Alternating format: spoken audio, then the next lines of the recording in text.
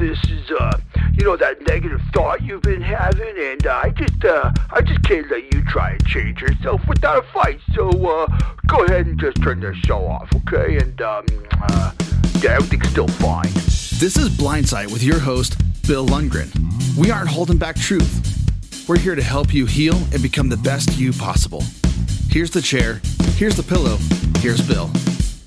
Hello and welcome to Blindsight, produced by the Audio Information Network of Colorado.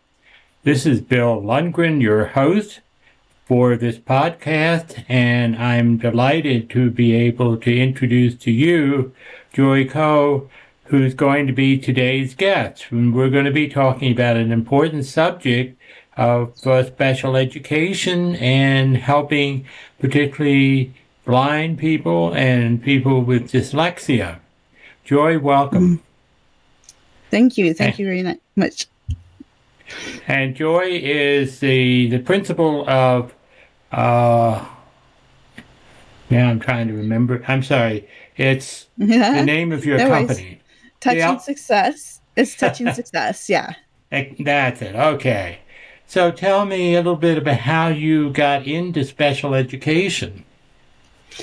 Well, it started in tiny steps, but the biggest moment I can remember was my brother was trying to learn how to do algebra, and he had not only dyslexia, but he also had dyscalculia, which is a problem with numbers that people struggle with. No and kidding. I sat down with him. Yeah, dyscalculia is a real thing. And I sat down with him and we went over he got into Algebra 1. And so we were going over and over and over and over it, which was fine. I didn't mind. I had nothing to do. And then he got it. And he was so happy about finally understanding this concept that he just couldn't stop smiling. And for him, that was pretty good. Yeah. So that kind of made me interested in what was this special ed thing out there in the world. So that's how it got started. It was basically through my brother. And you've been in special education for 15 years, and you were a volunteer before then. And you created this company. Tell me a little bit about what brought you to the idea of having a separate company rather than just continuing as a special ed teacher. Well, as you know, the school systems are difficult to work with, especially right now. There's so much going on. And I decided that I really didn't want to spend most of my time doing paperwork and trying to dig the district out of holes that kept putting itself into. And what I mean by that is that I had 25 students, and 6 of those students was 1 hour a day. And it didn't seem to matter how much I pointed out we needed to hire 1 or 2 more teachers. They just said no money and figure it out. I decided I had enough. I'd had enough trouble with that. So then I was looking at dyslexia because that was something that I kept finding my students, even though they're blind, that they had it. And so I was sent on a training to learn how to teach kids with sight how to work with dyslexia. And then a group of us and I got together at this one school that I worked at, a school for the blind. And we put together kind of a mini program to experiment to see if we could get it to work for our kids. And it worked, and it worked fantastically. And they started sending students to the 3 of us that couldn't learn to read because they'd tried everything.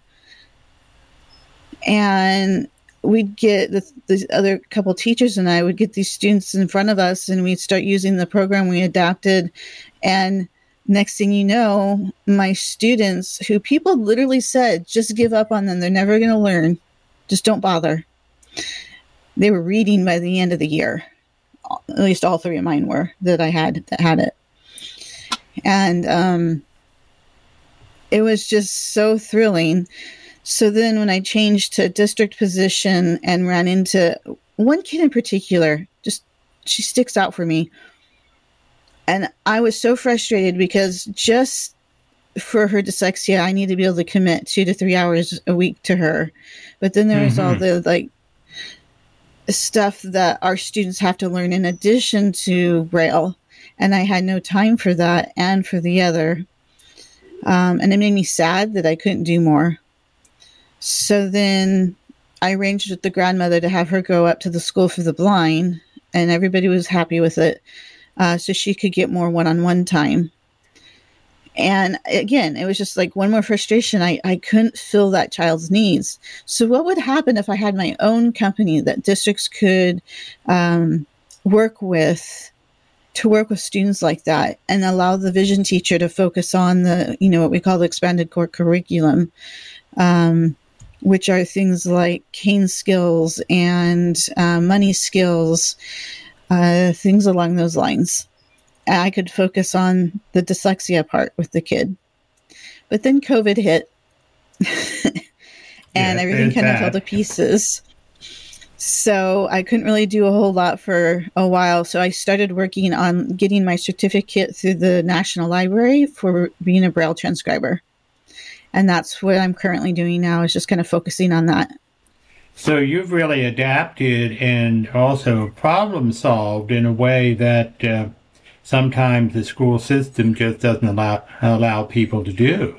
They don't have enough money to provide the support that our kids need. Right. So where does the funding come from? From parents having, in other words, somebody can contact you and say, I have a child who needs X, Y, Z, and then it comes out of pocket, or is there federal funds or any funds that can help support the kind of unique work that you provide? No, it's been more of a money of chasing down people who believe in what I want to do and them giving me 100 here, 100 there, or sometimes a little more. Mm-hmm. But yeah, mostly it's out of pocket. Okay, so, but you fill the gap, and that's an important thing. Now, how do people find you?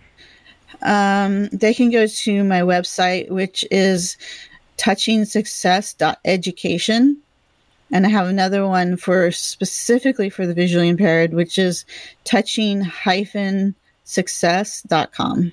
Now, one of the things that occurred to me before we went on the air, and I'm probably revealing my ignorance, but what about those for whom English is a second language?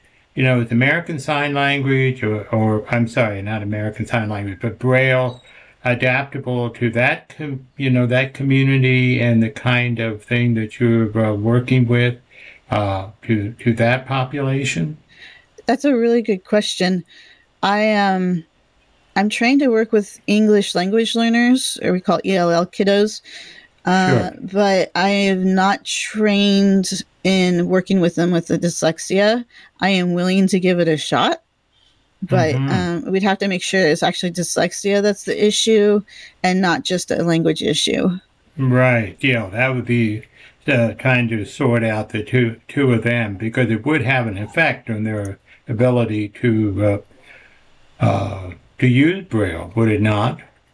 To use Braille in and of itself, no, I don't think so. I think it might even help them improve their English skills.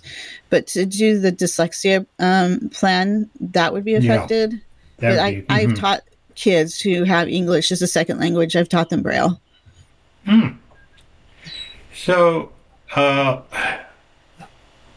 what kind of things do you experience in working with the parents of these? Now, you work primarily with children, correct? Correct. Now, but you also have to deal with the parents. And in some of the literature I saw, and you were talking about working with parents with paperwork and things like that. Is that what you also provide? I'm not sure I quite understand your question. Well, you have to deal with parents just to Correct. Set up a kind of, a relationship with them to help their child. So what's it like Correct. for you in working with the parents? What kind of things do you need parents to know, and what kind of work do parents have to do to help their children build on what you're doing? Okay, I like that question.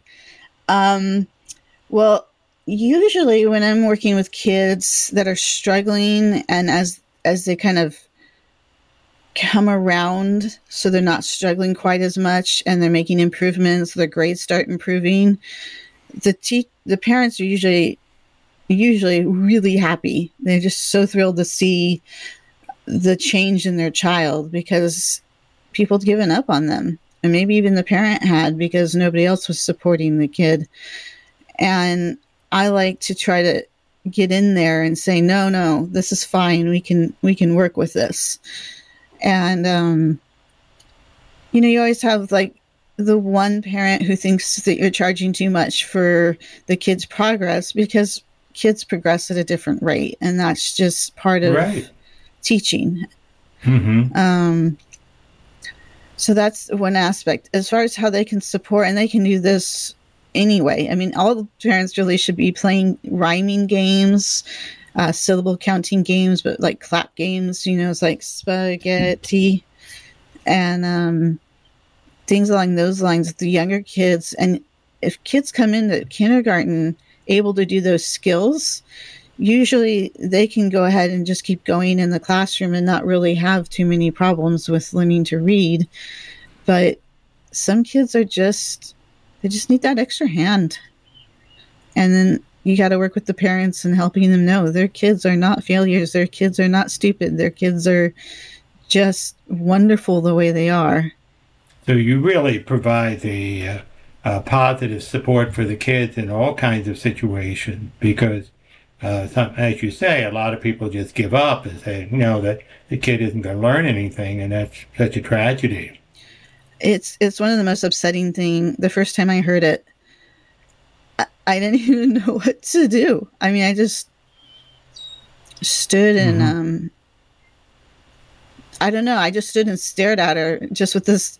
I must have just looked so aghast at what she said. It never occurred to me to even ever give up on that particular child too. Mm-hmm. And when I checked back in with her a few years later, she was reading at a first grade level, which for her, that was huge. So sometimes it can be a real challenge, but operating on your own, you have the freedom to do that. Yeah, I hope to. I mean, like I said, the COVID came in and kind of tripped me up on most of my plans. I had it set out. I was starting to collect families, but unfortunately, COVID, people just didn't want to be around each other, and that's fine. I get it. Mm-hmm. I didn't either. So I'm trying to get my feet back under me and keep going. So, yeah, I think things will start to improve as people start trusting the environment better. Yeah, and getting their shots and being comfortable with it. Mm-hmm. So you travel around the state, the area? Right now I'll travel very local. I can't do a lot of long traveling because I'm out of the Bay Area, and traffic is as bad as everyone thinks it is. Yeah, sure. But if the parents are willing to bring their kid down somewhere, then usually I can meet them there if it's needed. Ideally, I want to set up a place in my house that's quiet and be able to work with parents and kids here. Mm-hmm. I wonder what we have to do to get the school system to start. I know everybody's short of money for everything, but this is so vital. There's how do we get the school system to understand how important it is that they have enough special ed teachers and so forth. I don't want to get into a political rant, but that is an issue. I understand. Yeah. So, in terms of your work, what do you think is the biggest barrier? Is it the school system? Is it the parents? Is it the not having enough tools? I know you talked about working with blocks for teaching Braille. I mean, what was that all about? Using the blocks. Yeah. The first level in the Barton system that I use is just visually colored blocks. I just adapt them, stickers and textures and things like that. And so then the kid, I would give them two sounds like A and T, and then they would say at, and then pull a block down for each sound. So A would get one block and they'd go ah, and T would get the next one, which would be t, and they'd pull it down. And then they would touch each and say it all together. And that's why one of the reasons I called my company Touching Success is because whether they have vision or not vision, they have to touch the blocks. And then with Braille, it's all touching. Mm-hmm. And so I was like, okay, so touching brings success. So then the blocks are both for dyslexic kids as well as for the dyslexia as well as for the blindness? Yeah, it depends. Some kids, and not blind or deaf, or they learn to read so fast. It's just bam, they're out of kindergarten and they're flying up into second grade reading level. And then you have the kids that are behind, and are they behind because of a disability? And that's what we need to flesh out. Are those kids that are so far behind that you're looking at almost wanting to repeat grades, which we really don't want to do.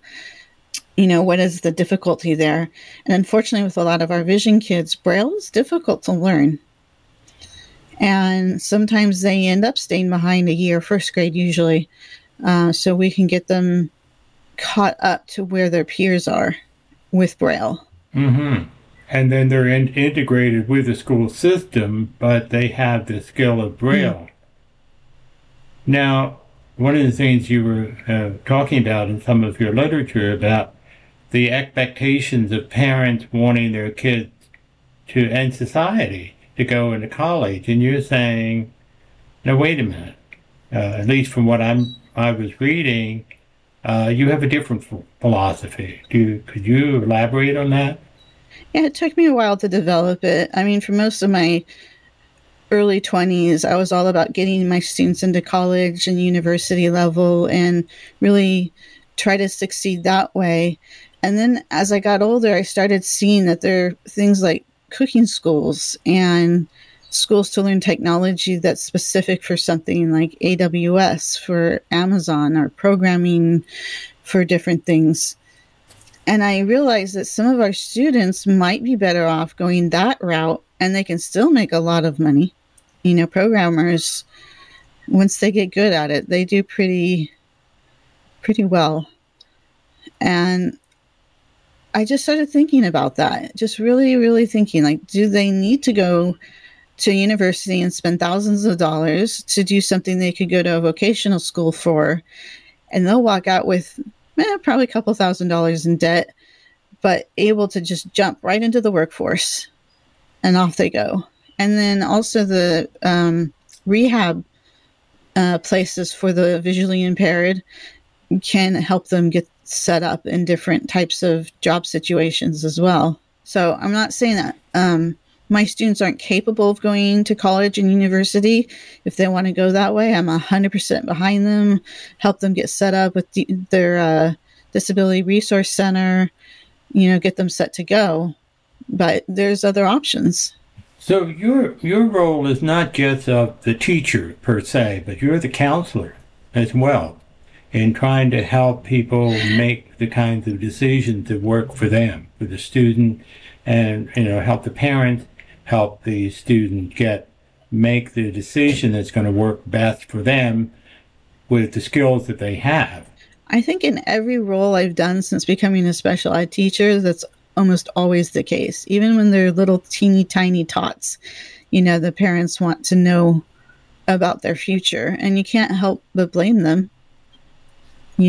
Especially if they've never interacted with kids that have a visual impairment or never even knew that such a thing as dyslexia existed. These parents are scared and nervous and anxious about what's going to happen with their kids. And if I and other teachers can guide them or reassure them, then everybody is better off. Mm-hmm.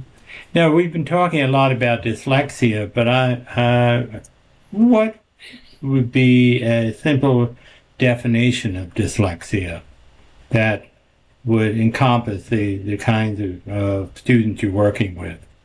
Is there a simple definition that people who are listening can fully understand? So lexia is language, and doesn't work. So that's kind of the overall summary of it. Language doesn't work, and I don't know why they call it language and not reading, because it really should be reading. But dyslexia is basically they're not hearing sounds correctly, and they need to be taught how to hear them correctly or how to blend them correctly. For example, I actually have a relative who has severe dyslexia, and I asked him one day when I was training, and I was just curious, and I said, how many sounds do you hear in the word cat? And he said, 1. And I said, no, how many sounds? Not how many, not what word, how many words. I said, how many sounds? 1. And so then I was like, oh, wow. So then I broke it down on my fingers. Cat, cat. How many sounds do you hear? 1. So because of his dyslexia, he literally could not hear the different sounds inside of the word cat.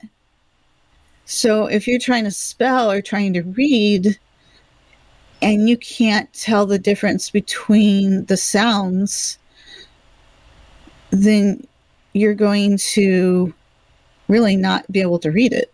So that for the blind person, of course, everything is by sound. So if we're having trouble hearing, then we're totally lost because we don't have any sight. Correct. But it's not hearing as in like voices and things they can hear. It's the distinguishing between letter sounds. And so, yeah, the if you think about it, a child who's born blind is exposed to a whole lot less brailled words than a sighted child with print. Because a sighted child with print can look around all over their kindergarten classroom and everything's labeled in print. But a child who's visually impaired or blind, they don't see any of that. They only see what the vision teacher or the aide brings to the child. But you can imagine the lack of exposure. Sure. And then you say, oh, this child has dyslexia, and they've already have less exposure to a reading medium. They're kind of, you can see why they struggle. That's interesting because my sister was not blind at the time, but she was dyslexic and sighted. But the focus was more on being able to read rather than understanding the sound of words. So it sounds like there's a new look at this word, dyslexia. It's been around since, for at least, let me think, 50 years that I know of. I know it's longer. It's late 1800s when they discovered something along the lines of dyslexia, and they couldn't figure out what was going on. It was a couple scientists. Orton was one, Gillingham was the other one. And they basically discovered it was a stroke victim, but the symptoms were very similar to dyslexia. And so then they thought, well, what happens if we use those techniques on kids with dyslexia? Or they developed the term, and then they started using the program that they developed, and it was successful. So most of the successful programs nowadays use what we call Orton-Gillingham-based programs. And it's basically where you teach the kid how to tear apart a word into sounds and put the sounds back together again to form a word. And it's very sequential. There's the Wilson program, Barton program.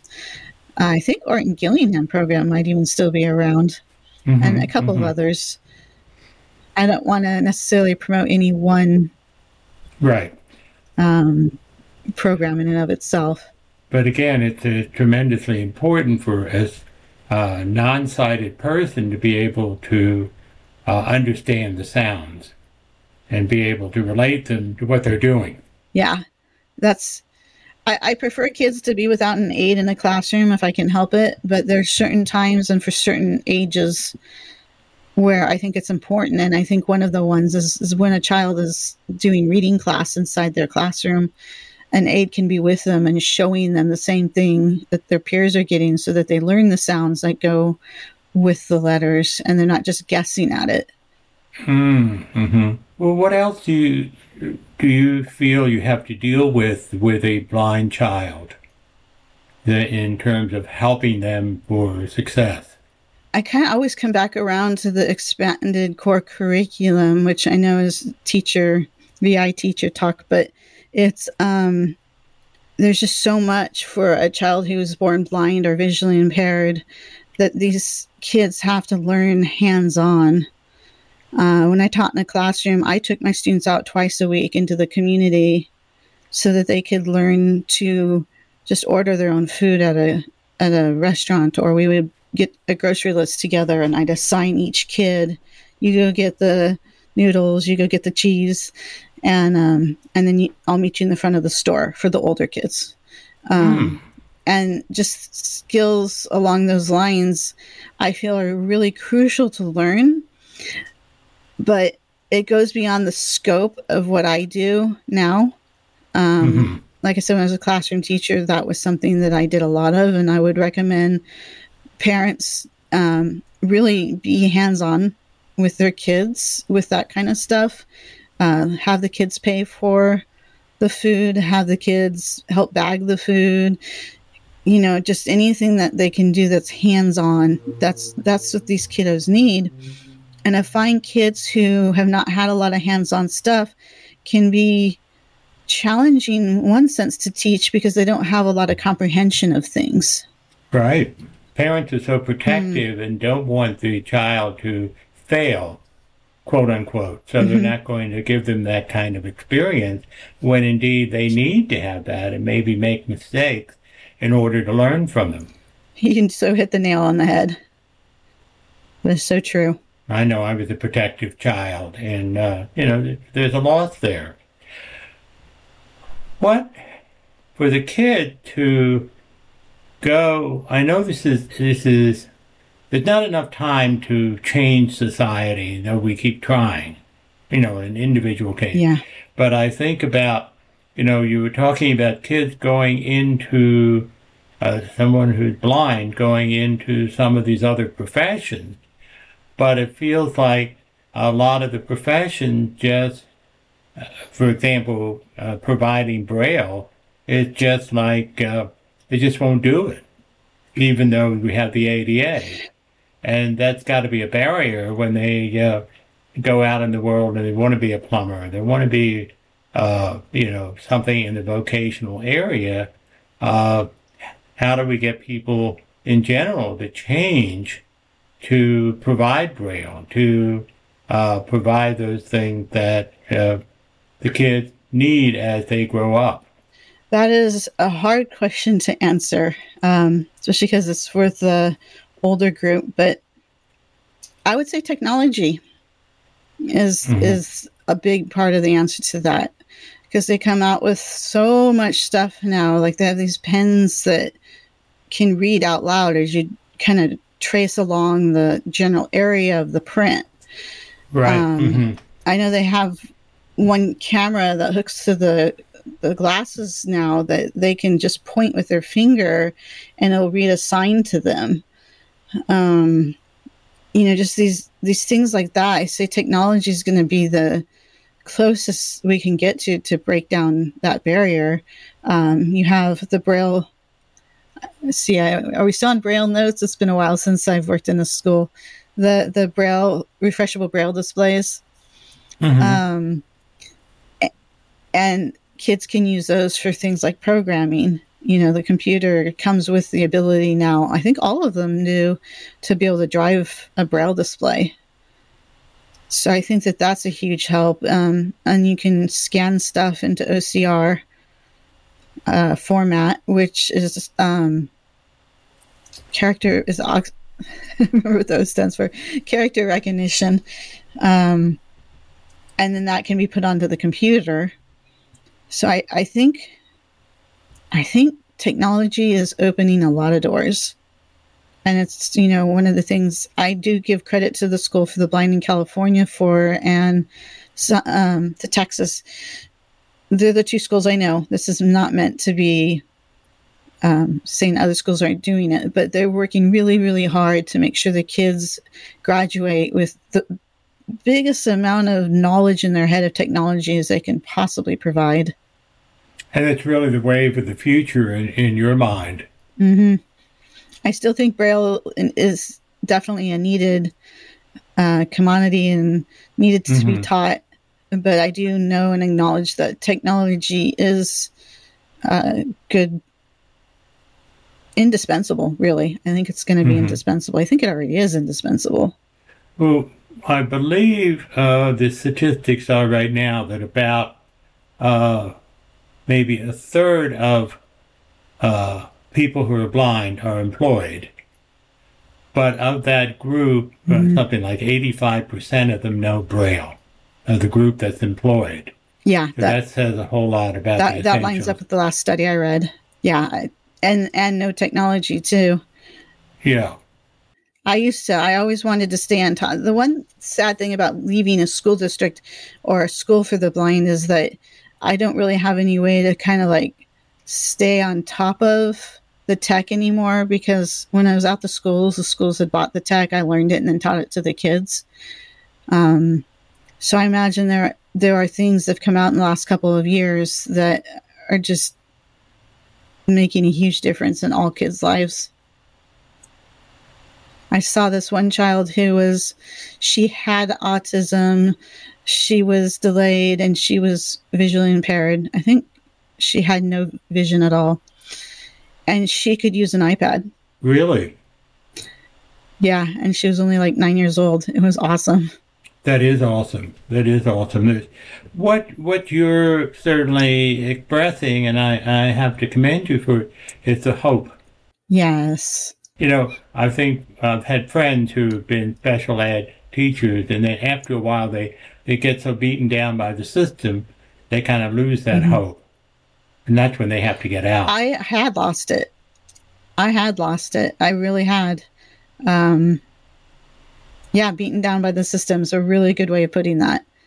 You know, I mean, it's a priority thing for the district, and I understand it to a degree, but at the same time, you can't shred teachers that work in special ed. I wonder what we have to do to change the system, give more money, or change the whole attitude of school system towards those special needs kids. I think it's changing attitude. Study I read last says that we spend either $5 or $7 for a special needs kid compared to every $1 for a non-special needs kid. And yet we still have a system that we feel like we're struggling to get funding for. So where's the disconnect? You know, that's a lot of money. That's a huge difference. And it's part of the reason why, without getting too much into politics, is the up aboves, I'll just say, fight special ed, is because they see the money difference. So you're saying that special ed gets more money per student, but it just, they're not getting the returns that they should be for that kind of difference in pay. Is that what you're saying? I think so. I think that I don't understand such a huge, I mean, when working with kids who are visually impaired, I can kind of understand, because, you know, a Braille note will cost you $3,000 to $5,000. And for only one student, that's a lot of money. And that's just one device. Because the math textbook that I was picking up for a kid one year was $14,000. And that was just one book. I still had another 5. So he got away with being able to download books off of the internet, basically, onto his Braille note for the books that were all literacy based. And so the cost differential has a lot to do with even kids getting access to the things they need. Yeah. When I told my supervisor how much that book was going to cost, I thought she was going to pass out. I was like, I said, that's only one kid I said, that's only one kid, one book. I said, we have 25 kids in this district. Where do you want me to start? It probably would take a whole program for us to talk about how the system can be changed. But I think the parents ought to be looking into it.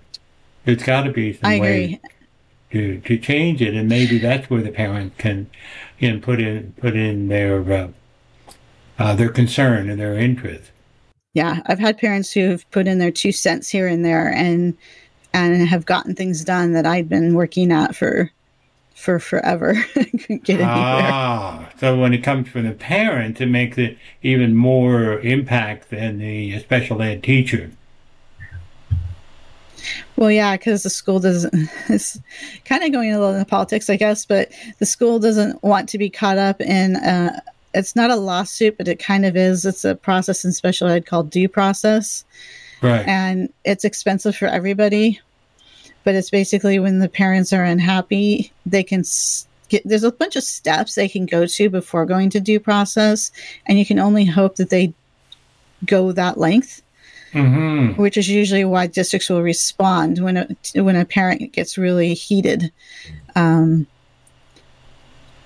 they don't want to nobody wants to be tied up in due process, because it just, everybody gets pulled into it. Right. But yeah.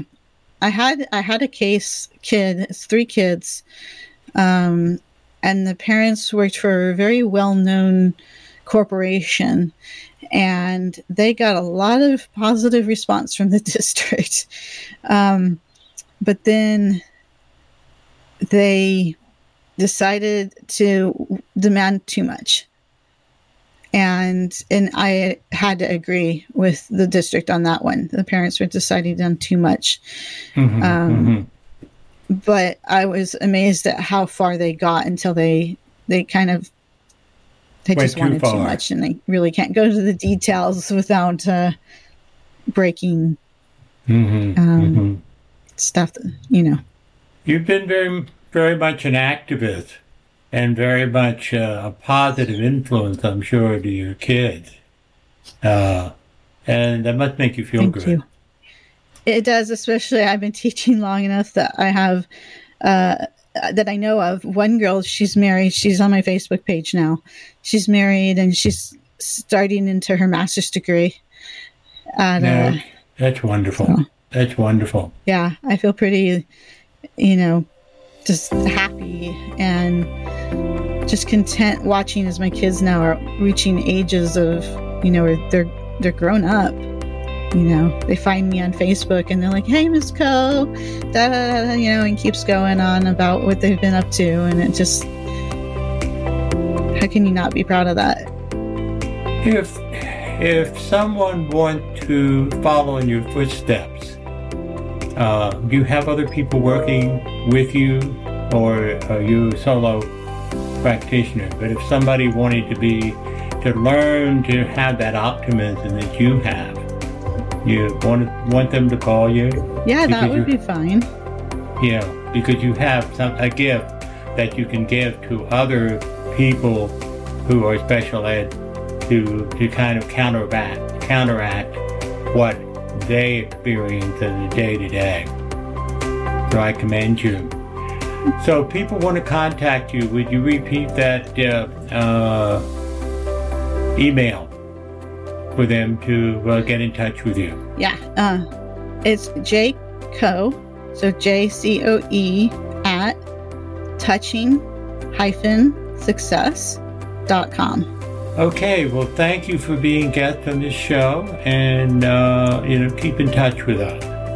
Okay, thank you for being out there advocating for all of our wonderful people that just, I don't know. There is something to working with people who have a visual impairment and or are blind that I find so much happiness with. We can all do everything that we need to do to get along in life, no matter our disability. And that we need to not assume people can't do things. Exactly. This has been